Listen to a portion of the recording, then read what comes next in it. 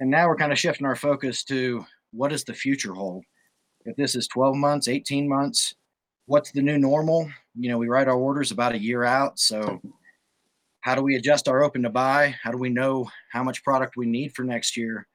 And where do we start cutting? Because it's not going to be normal. Not going to be all snow. A wintry mix is forecast for the listening area.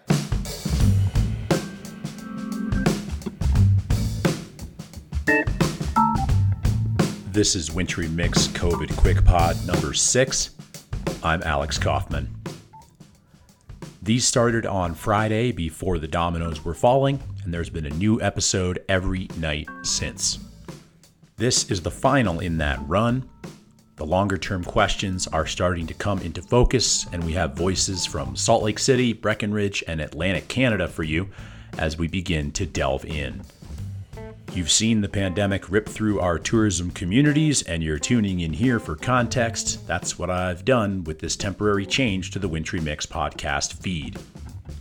Going forward, I'll return to my regular pace, but we'll keep the focus on our new reality. Reach me at Wintry Mixcast on Instagram and Twitter, or alex@wintrymixcast.com. Also, the pod voicemail remains open at 802-560-5003. Thanks to my valued sponsors, Bojo's Pizza and 10 Barrel Brewing. They support the pod, aka me and my family. So remember that when you're thinking pizza and beer. This evening, we have Doug and Cindy from Mountain Outfitters in Breck, whom you heard on QuickPod 4, Dave Ameralt, whom you heard on QuickPod 3, and Clinton Devo, who makes his inaugural appearance from Halifax, Nova Scotia. Recorded Wednesday, March 18th at about 4 p.m. Mountain Time.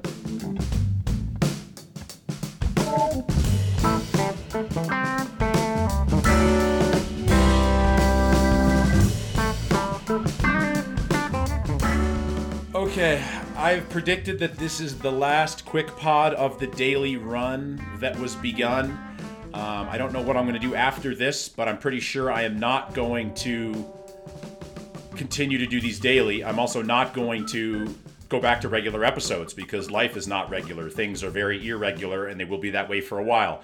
So I don't know what's next for Wintry Mix, but do know that today, so far, we have Doug and Cindy from, I think, Quick Pod number 4. We got Dave Ameralt, who was on Quick Pod number 3, and we've got Clinton Devo, who was not yet on a Quick Pod, but is from Atlantic Canada. We're going to start with Doug and Cindy because they've kind of had 48 hours to assess the situation in Breckenridge, Colorado, and their shop, Mountain Outfitters.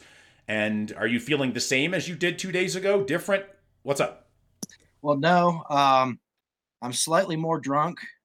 And I have and slightly less, a lot less sleep. But anyway, we're just trying to, the last time we talked, we were really focused on short term in terms of cash and how we were going to get through, the next 3 weeks, 6 weeks, 8 weeks, whatever it is, and through mud season after that. So that was really our focus then. And now it then shifted to, okay, how do we have a backcountry shop. We have a lot of backcountry gear. There's high demand. How do we sell it without having contact with any humans? So now we've gotten through about 3 days of that, and we're getting ready to kind of wind that down.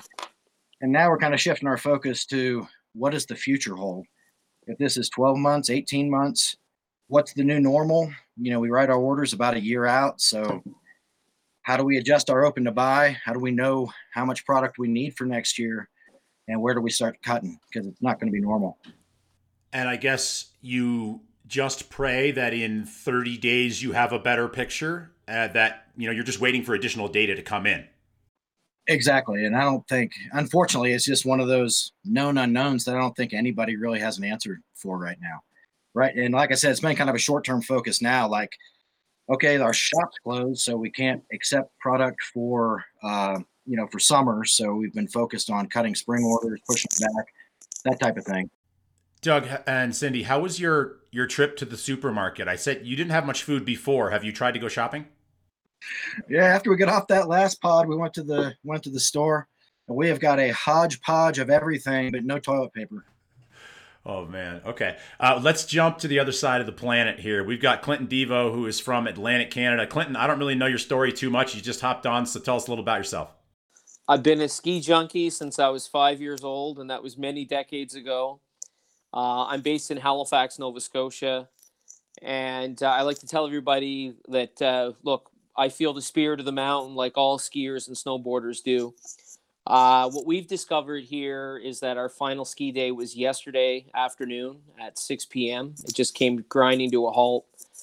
And our local hill is called Ski Wentworth. It's a great spot. It's got lots of glade skiing. And it was a sad day, actually, because there was plenty of snow left on the mountains. There was lots of snow in the woods. And look, I think there's going to be a lot of pain in this industry for the next 12 months because we forget in North America that the ski industry in Australia and New Zealand is just kicking into high gear right now because they're entering their winter and their season is over before it began. And as you've alluded to on some previous podcasts, the month of March is a really important month in North America for ski resorts in Canada and the United States.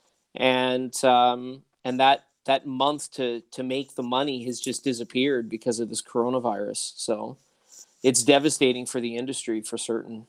So you're in the Maritimes, as they're called. Everything rolling out there the same? The dominoes falling in the same fashion there as they are in the States, or anything different? The exact same fashion as the United States. I mean, I listened. I remember last week, before everything started to happen, you gave a cryptic tweet where you said, the end of lift is coming up very quickly, and you were right. It was like bowling pins. It was just one after another in the 4 Atlantic provinces. They just announced their closures. And, it was sad to see because in in central Canada, like Quebec, for example, was the same way. The last hill that I'm aware of that was open yesterday was Mont Ste. Marie, which is outside of Ottawa, our capital city. And they closed last night as well at like 4 or 5 o'clock. And because we're kind of all dealing with this same exact problem, can people be tested for the coronavirus in your region?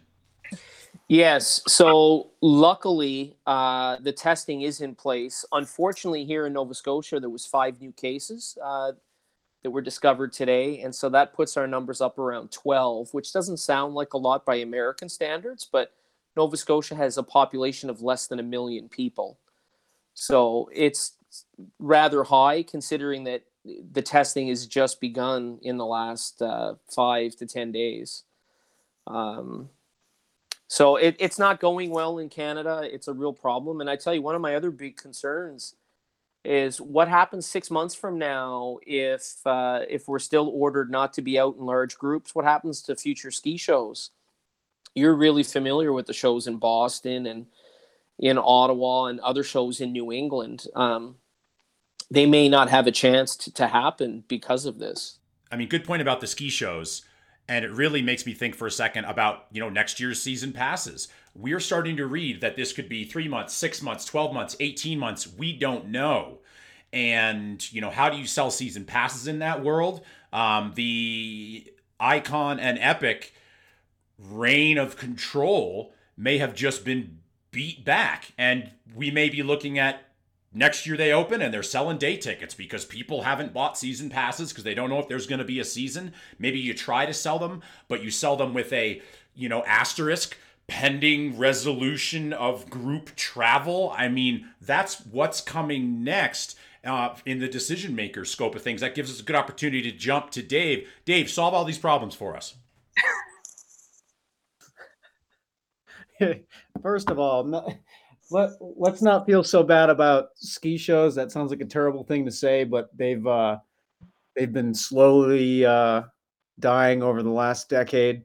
The Boston Ski Show is still a massive event. If you guys paid attention to what happened in the market a few months ago, the show was actually purchased. But yeah, those have been contracting for quite some time. Fix the ski industry, huh? No. Just tell me how Epic and Icon passes are going to be sold in an environment where this is going on for many future months. Well, I can't tell you because I don't know how, right? So that's up to... I'm intentionally asking you an impossible question just to see how you react.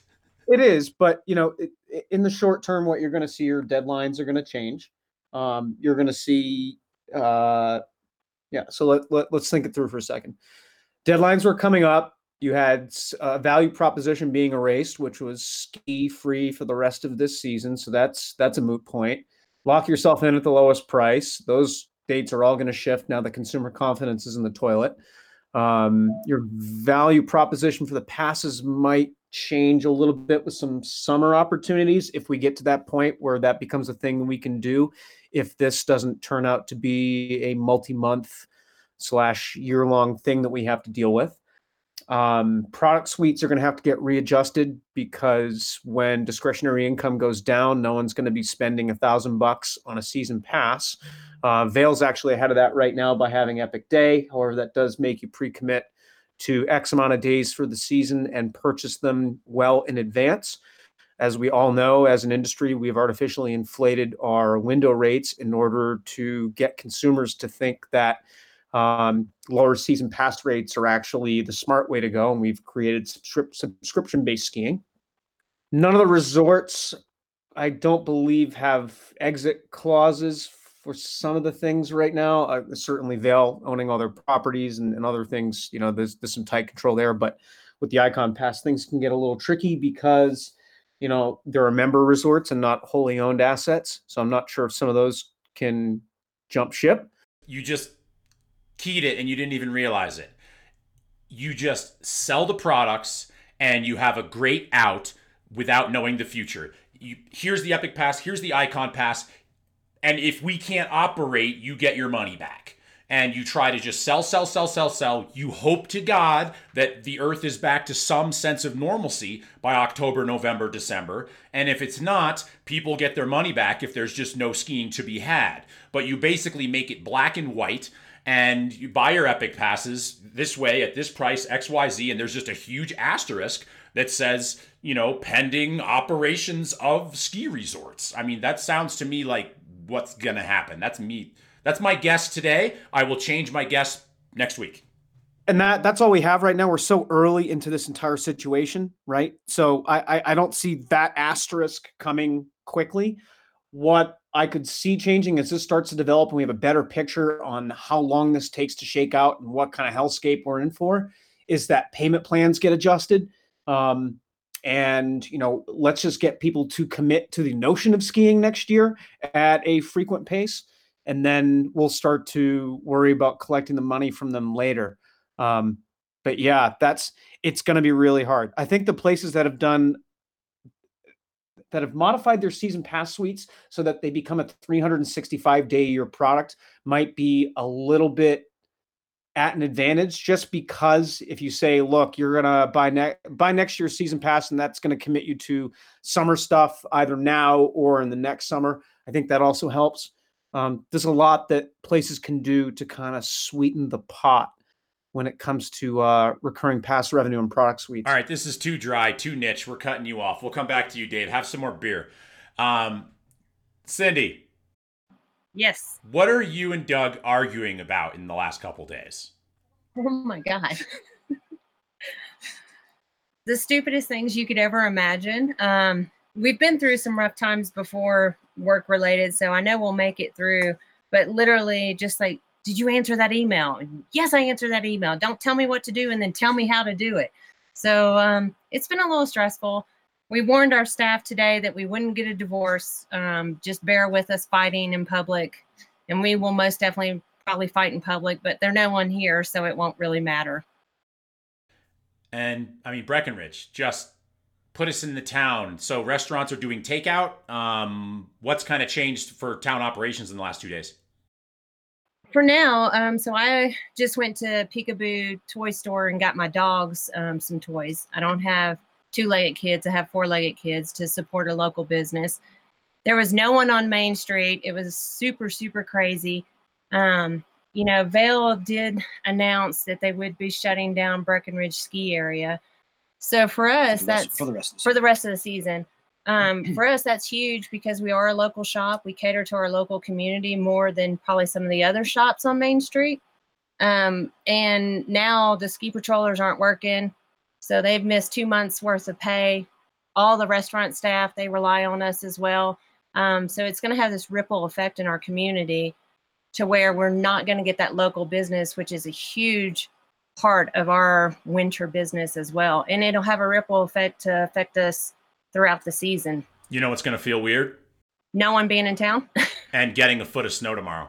I know. Well, and our entire, like, I hate to even say this because I do own a ski shop, but everyone's like, oh God, please don't let it snow tomorrow. It's kind of, we're all, February broke us because of all the snow we got. And then now we're all stressed out and just thinking about it and not knowing what to do. And a lot of our friends are like, oh, are you guys out skiing? We're like, no, we're trying to save our business and not commit suicide. So it's been quite stressful. Clinton, let's bring you back in here, Eastern Canada. What are people doing there that maybe can give us some ideas in the States to help each other? What have you seen in the last couple of days of kind of communities working together in creative ways? Any ideas from up there? Well, one of the great things is that what I've heard in the last 24 hours is from some of my ski friends is that they're talking about continuing skiing. Actually, they're talking about just let's go to the mountain and let's just hike up to the top and let's just do it the old-fashioned way. I mean, yeah, it can be a pain sometimes not having the lift. But I've also been talking to some of the ski resort owners here in the East Coast, and I've been encouraging them to take some of the excess food that they had ordered for the March break and to arrange to have that brought to the local food banks. Yeah, we've seen a lot of resorts, giving it away to employees on their way out of town and things like that. But you got Wentworth, and then are there any other ski areas? Marble's in Newfoundland. Yeah. So we have, so there's Marble, which is in Newfoundland. So that's about 1,600 of vertical. We have Wentworth in Nova Scotia, which is around 800. Here in the Halifax area, we also have a little mountain called Martok, which is about 600 vertical feet. And then we have a nice little spot that's about a 4-hour drive from here, and it is 1,300 vertical feet. It's called Cape Smoky. Man, Dave, you were shaking your head there. Something went through your head.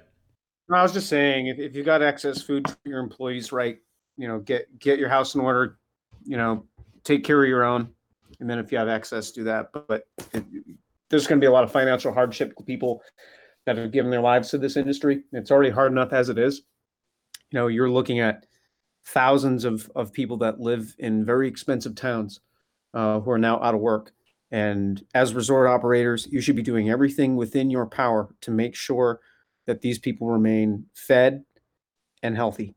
It's going to be really hard to pay them, but there are certain things that you can do by keeping their insurance going and keeping their bellies full. So take care of your people.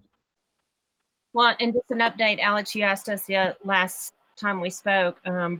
Breckenridge did give some food to Farks and then one of our local church and was handing out stuff from 10 to 12:30 today to our locals. So that was really great to see them do that. I just want to add on a little side note, because what you said is great, and I agree with you on that. For all of those little ski shops, those mom and pop ski shops that are all over the United States and Canada, it's really important we don't forget about those people. And I mean, you guys are right. And, it's important for skiers and snowboarders all over North America. If they need to buy some wax, some boards, some equipment, whatever, don't be afraid to go out and do that, because we got to find a way to keep all those little shops going, because they're the seeds of this industry, and we just can't allow that to disappear. And I'm going to mention something that hasn't been mentioned on any of these prior podcasts. The landlords. All right. I'm a landlord, but not in ski towns. And there are people that own a lot of property in ski towns, for better or worse, a whole variety of it. And you know what they owe? They owe their mortgage payments. And those mortgage payments are coming. And those mortgage payments are usually paid from the rentals and the Airbnb and the what have you. And I don't know what's going to happen, but I do know that if those are empty for long periods of time when they were normally very full, those landlords hopefully have the ability to pay those mortgages or something, or else you're going to have a ton of bankruptcies. And I mean, maybe it'll do something. It might drop property values in ski towns if everybody is defaulting on their mortgages that they were used to be able to fund from their rentals and things like that. And no one's talked about that yet, but give this 2 or 3 months, and I mean, that's coming. wow, Alex, what a shame it would be if all the long-term inventory in ski towns that was then converted into short-term inventory drove all the workers out of their own communities happened to go, down in value. I would just cry so hard. I'm not saying it's good or bad. I'm just throwing it out there as a prediction. Doug, Cindy, what do you think? Well, we're our own landlords, so if I stiff myself, that's not going to be a good thing. we were fortunate to buy our building last February, but we are, as landlords, extremely concerned and hoping that there is some kind of relief. We have talked to some other local businesses, and they're hoping that their landlords, won't ask for their rent because, in Breckenridge, rent is outrageous. I'm sure it's everywhere in all the mountain towns, but that could most definitely break some of our small shops for sure. And us. One of the other issues that's affecting businesses like you guys and others as well is we've seen a breakdown of the supply chains. Now, that's a temporary thing at the moment, or at least we hope it is. But, what does that mean if, let's say, the ski industry opens up and everything is normal, come next October? What happens if all those little mom and pop shops don't have access to the equipment that they were expecting, or even some of the bigger chains, because those supply chains have been interrupted? And how long will it take to ramp all that stuff back up so people can get access to equipment again? There's so many kind of long-term questions that people are just beginning to think about, I think. And now that we're all kind of settling into hell, we're just trying to get as comfortable as we can in this new world that we're going to be living in. I think those sorts of questions are going to come to the forefront. And I think, that's what, probably this podcast will talk about for the next year.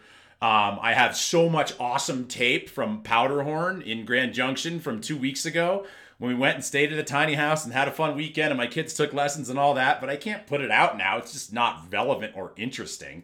Does anybody else have anything else to add before we all go to the fun part? You want to talk about the earthquake now or later? Let's do the earthquake after the beep. After the beep, earthquake. I got you. All right. Thank you, everybody. Thank you for participating in this quick pod 6-pack that is concluding with tonight's episode. And let's get to after the beep. And one last thing. Let's make sure that we keep the spirit of the mountain strong in all of us. Yeah. Good call. Yep. Yeah, we've been drinking.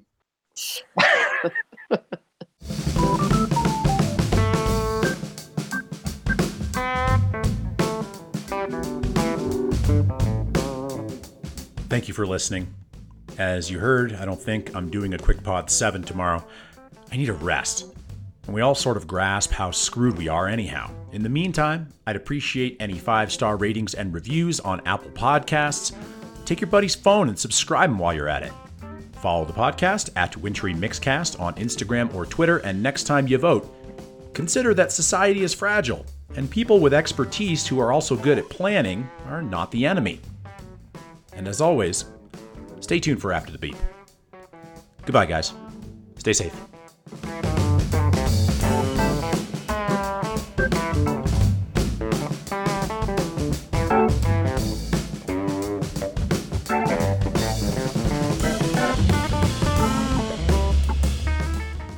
Well, welcome to 2020, right? This situation's evolving. Shit's hitting the fan. We're all trying to do the right thing and stay away from people. We're quarantining our own homes. We're starting to go stir crazy.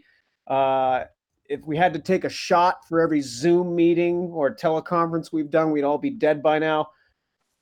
Yesterday morning, I set my devices to do not disturb until 7:30 every day. My primary alarm goes off at 7 a.m. I like to wake up, not touch my phone, take the dog for a walk, make some coffee. Then I go and reach for my existential dread, which is my phone, right? Except yesterday I decided to treat myself and sleep in a little bit till 7:30. At 7:30, my phone starts vibrating itself off the table. What's happening now? I think to myself, is it a terrorist attack? Is herpes airborne and contagious? What's new? What's new in the world, right? Nope. It's Tom Brady leaving the Patriots and everyone in New England telling me that it is officially the end of the goddamn world, right? Let's flash forward 24 hours. 7:10 in the morning in Salt Lake City. I decide to sleep in again till 7:30. Nope, I am shaken out of bed with a 5.7 earthquake. My giant bed is clanging against the back of the wall like it's a Friday night in the Emerald house. Things are falling off the walls. And all I'm thinking to myself is, this is officially the end of the world, right? So I can't wait till tomorrow, which I just assume at this point is locusts. It's locusts. Or Yeah. fucking fire season comes early. I don't even know anymore. But, you know, I can't wait to see tomorrow's crisis du jour. All I know is I'm not editing another podcast tomorrow night, no matter who lands in my lap. I'm just saying no. There will be at least a week break before people hear these voices again. But I want to thank everybody for hopping on. Thanks, Alex. Hopefully this provided a little Thank chicken you. soup for the skier's soul over the last week or something. Yeah, it's called alcohol. Yeah. Yep, a lot of it. Pick a long year to quit drinking. Now's not a time to be a quitter. No, I know. I'm not quitting. The I'm good going news in is strong. the good news is 420 is coming up soon. Oh, good Lord. It's coming, and when we're allowed to travel, I'm going to come up and see you, Doug and Cindy, and say hello, okay? Yes, Please do. We'll take you to the backcountry and go skiing. All right, cool. Thank you, everybody. See ya. Love you guys. See you guys. Bye. Cheers.